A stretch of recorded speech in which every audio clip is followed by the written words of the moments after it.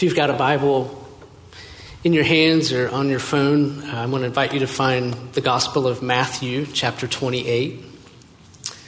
And if you don't have either of those things, that's okay. The words of the text will be up on the screen in just a few moments. But we're looking at Matthew 28, the first 10 verses. This is the account of Jesus' resurrection. And we're really just going to investigate one question this morning related to the events of that morning, the morning that Jesus rose. We're going to just look at one question and two implications that flow from the answer that we'll find to that question. Okay? The text is Matthew 28, verses 1 through 10. Once you've found it or have reached a place where you're content to just look up here at the screen and follow along, let's stand in honor of God and His Word, and we'll read, okay? This is the account of the resurrection according to the Gospel of Matthew. Now, after the Sabbath, toward the dawn of the first day of the week, Mary Magdalene and the other Mary went to see the tomb. And behold, there was a great earthquake, for an angel of the Lord descended from heaven and came and rolled back the stone and sat on it. His appearance was like lightning, and his clothing white as snow. And for fear of him, the guards trembled and became like dead men. But the angel said to the women, "Do not be afraid, for I know that you seek Jesus who was crucified. He is not here, for he is risen, as he said. Come, see the place where he lay. Then go quickly and tell his disciples that he is risen from the dead, and behold, he is going before you to Galilee. There you will see him. See, I have told you." So they departed quickly from the tomb with fear and great joy and ran to tell his disciples. And behold, Jesus met them and said, "Greetings." And they came up and took hold of his feet and worshipped him. Then Jesus said to them, "Do not be afraid. Go and tell my brothers to go to Galilee, and there they will see me." Amen. And you may be seated.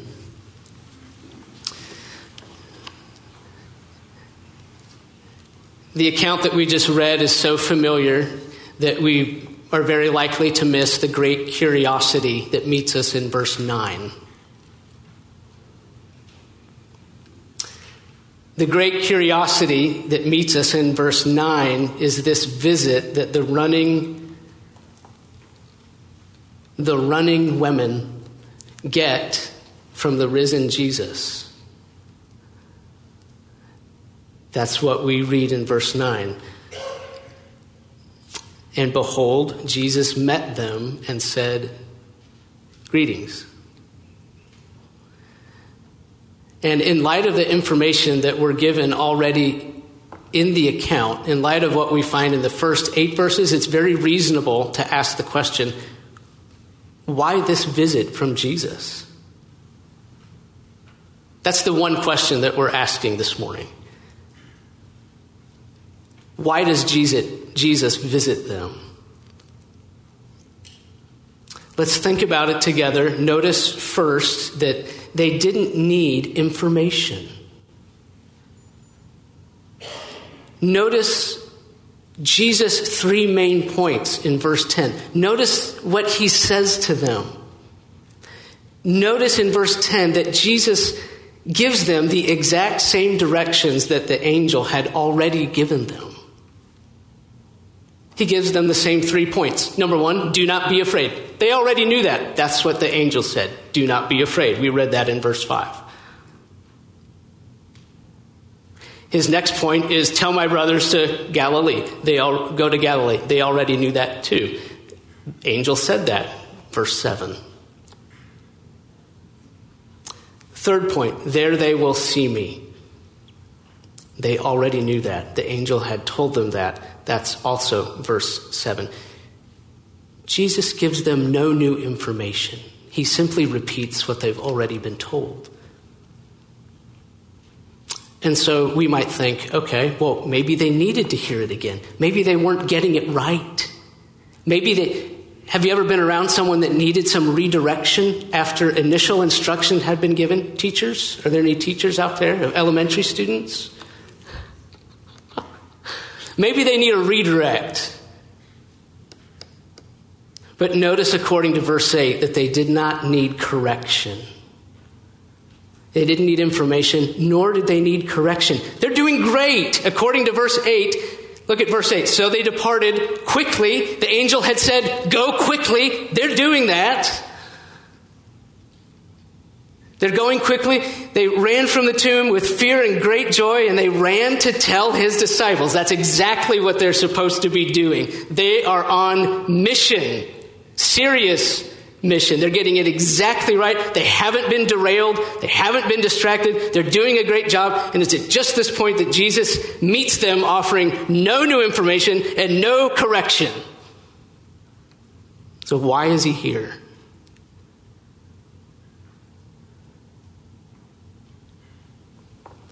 Well, let's admit that we're not told why. The text doesn't say what his purpose was in meeting them. All we can do is observe what happened.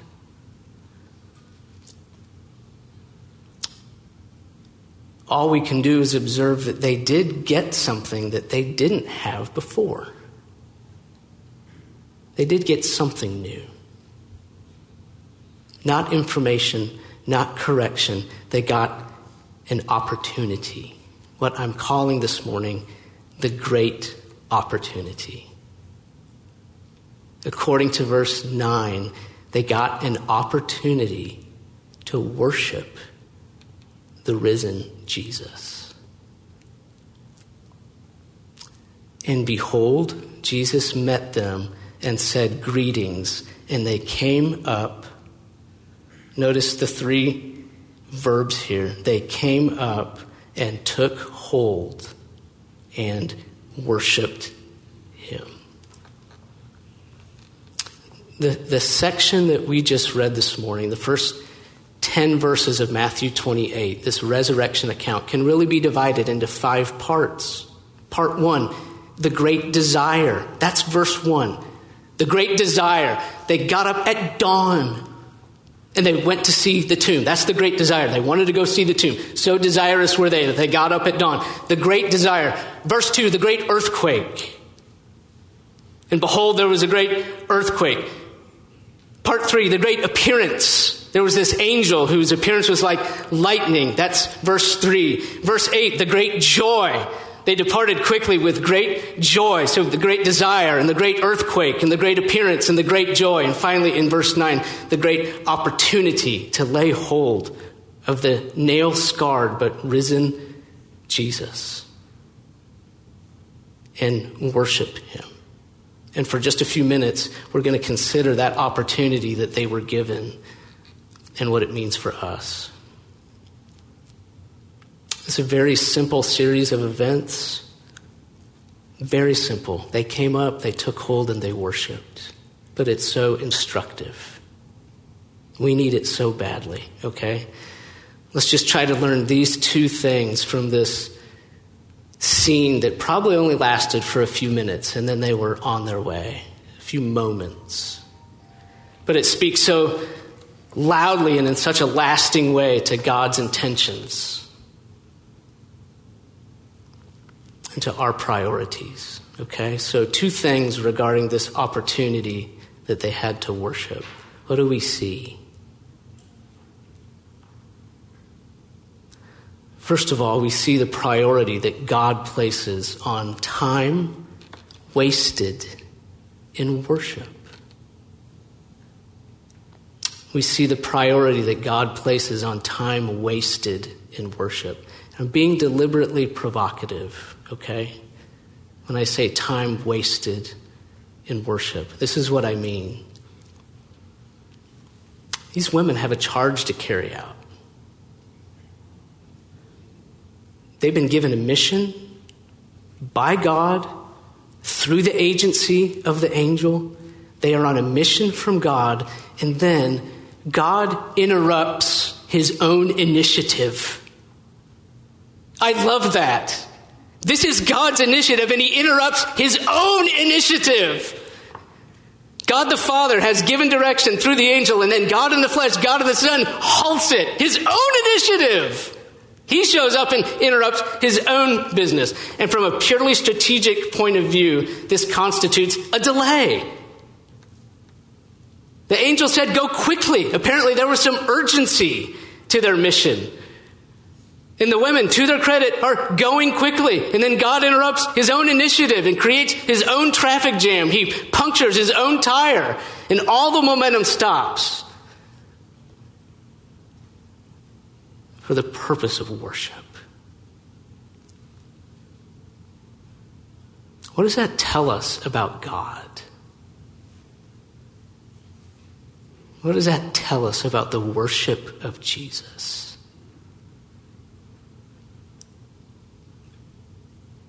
What if the Christian life is mostly about worship?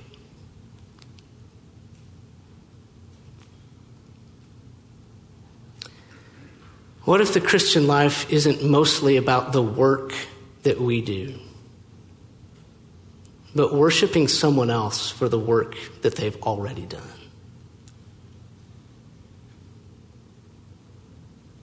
What if apparently wasteful worship is the priority today, like it was on that day?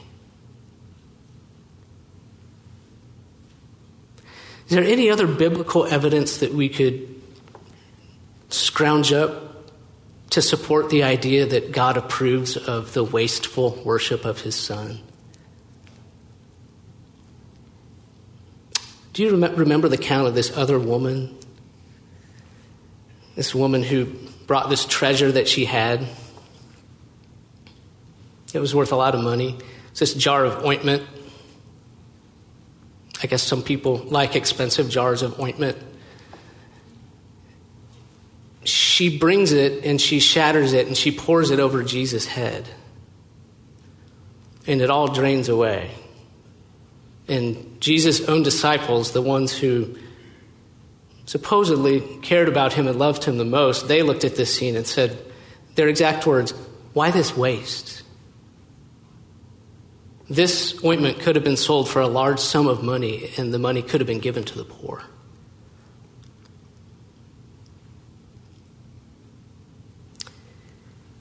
And then Jesus responds to their perspective by providing the divine perspective on the woman's actions. He tells them that what they have called a wasteful thing, he considers a beautiful thing. "Why do you trouble the woman? For she has done a beautiful thing to me." See, what we call wasteful, God calls beautiful.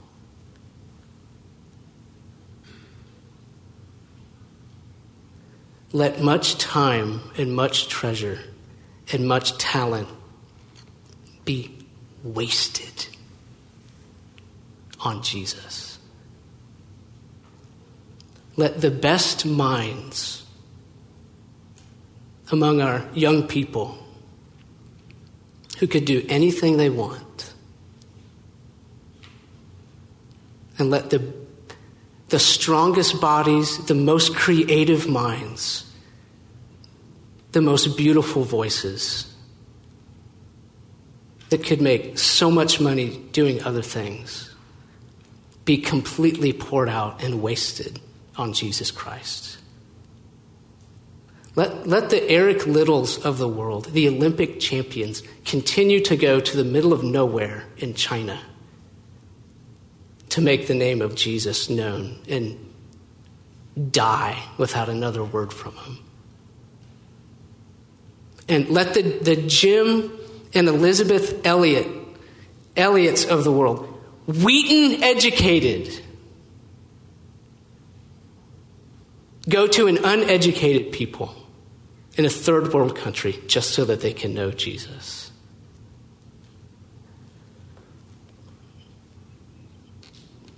And as for the rest of us, let many, many unproductive moments pass. because our minds are feeding on Christ, worshiping Jesus, because what we would call wasteful, God calls beautiful.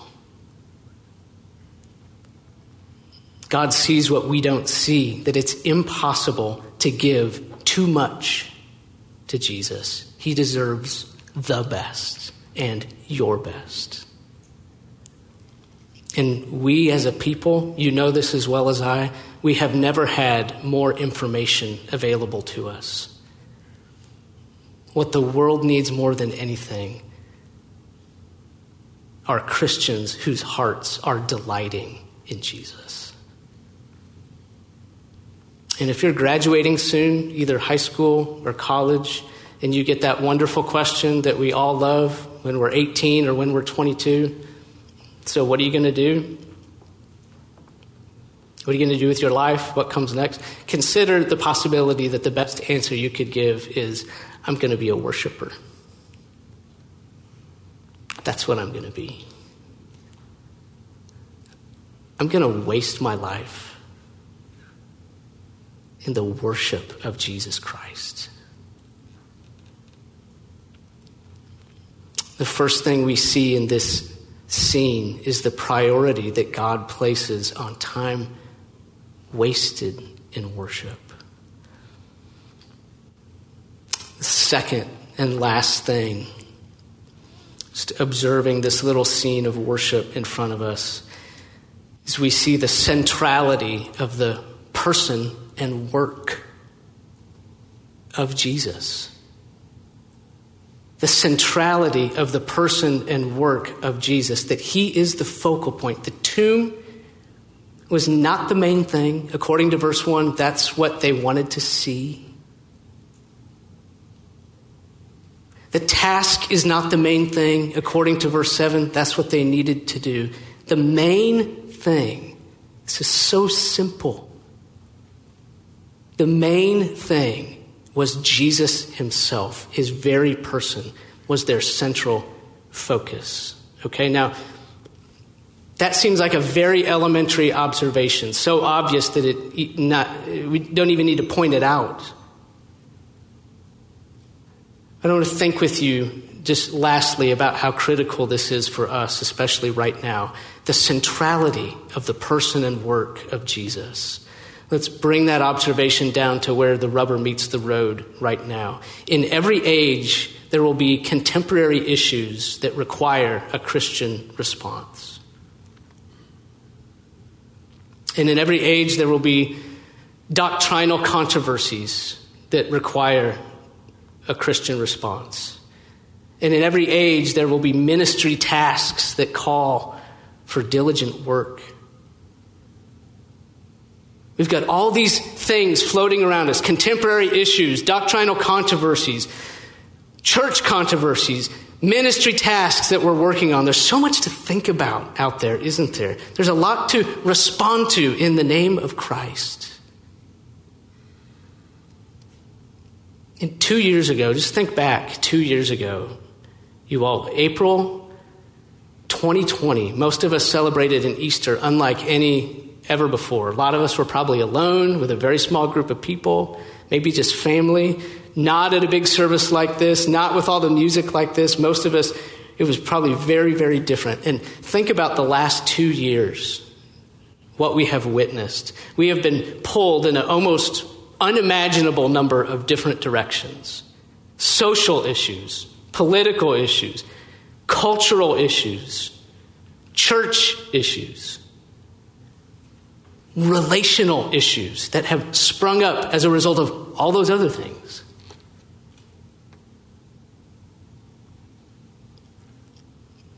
In many cases, all of those things I just mentioned are worthy of time and effort, but none of them are the proper central focus. All are important and none are primary, but they so easily become central. And so I'm just asking you to consider the possibility that in the last 2 years, some of those things that I just mentioned have worked their way into the central focus of your life. That some of those things have risen for you to the level of primary and are eating up your energy and your time and your concern.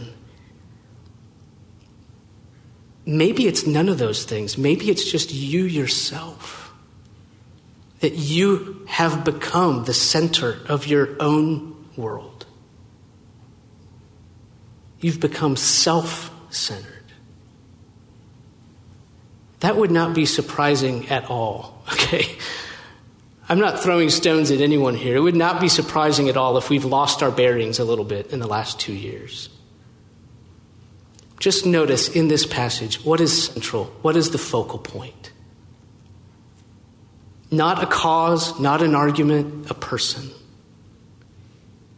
We see the centrality of the person and work of Jesus Christ. He is the object of worship. It's him, his very person. And we do want to be real enough and honest enough to admit that we have many, many concerns. We have lots of stuff to work on. There are people in this room working really hard on their marriage right now. And there are people in this room working really hard on rooting out a sin issue in their life. And there are people working really hard because they want to plant a church. Or they've taken on a new ministry initiative, and they're working really hard on that. And there are people in this room working really hard on their parenting. And there are people in here that are just working really hard on themselves. And I just want to remind you that the best thing that you can do for your marriage, for your parenting, for your sin issue, for your church plant, for your new ministry initiative, for the relational thing that you're working on, the best thing you can do in any of those arenas is center yourself on the person and work of Jesus Christ. Fruitfulness and joy and healthy relationships come as the result of a properly centered life. And there is only one proper center for the life of a human being: the person and work of Jesus Christ. It is an eternal center. He is the center eternally. In heaven, he will be surrounded and encircled, and the Lamb who was slain is the one who is praised forever. And so I want to invite you today on Easter Sunday, 2022, whatever the last 2 years have been like, to recenter your heart and your energy on the person and work of Jesus Christ.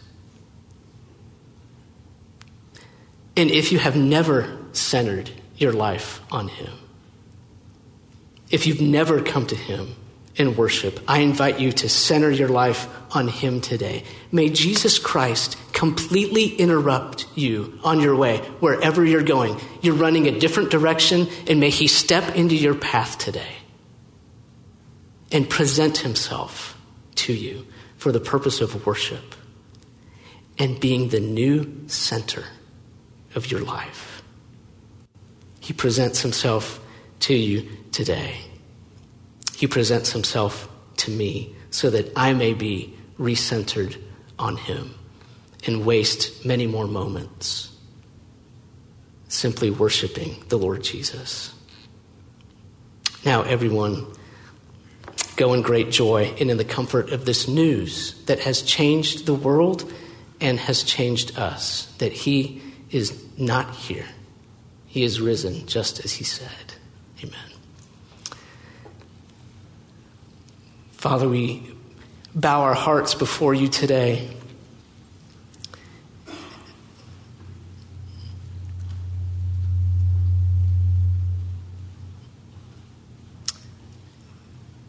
We acknowledge as mere human beings that we have not been designed to center on anything except for the Lord Jesus Christ.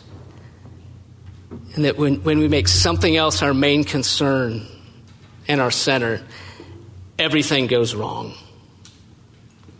And so I pray on behalf of those who have never bowed before Jesus and given him their lives, that today, by the power of the Holy Spirit, they would look on him with new eyes, with eyes of love and not skepticism, with eyes of faith and not doubt, and say of him, my Savior and my King, the new center of my life, I worship you. I give myself to you. I pray that that would take hold in my heart. I pray that that would take hold in the heart of every person in this room. And when we would be so excited about pouring our lives out in worship of the Lord Jesus. And we pray in his beautiful name. Amen.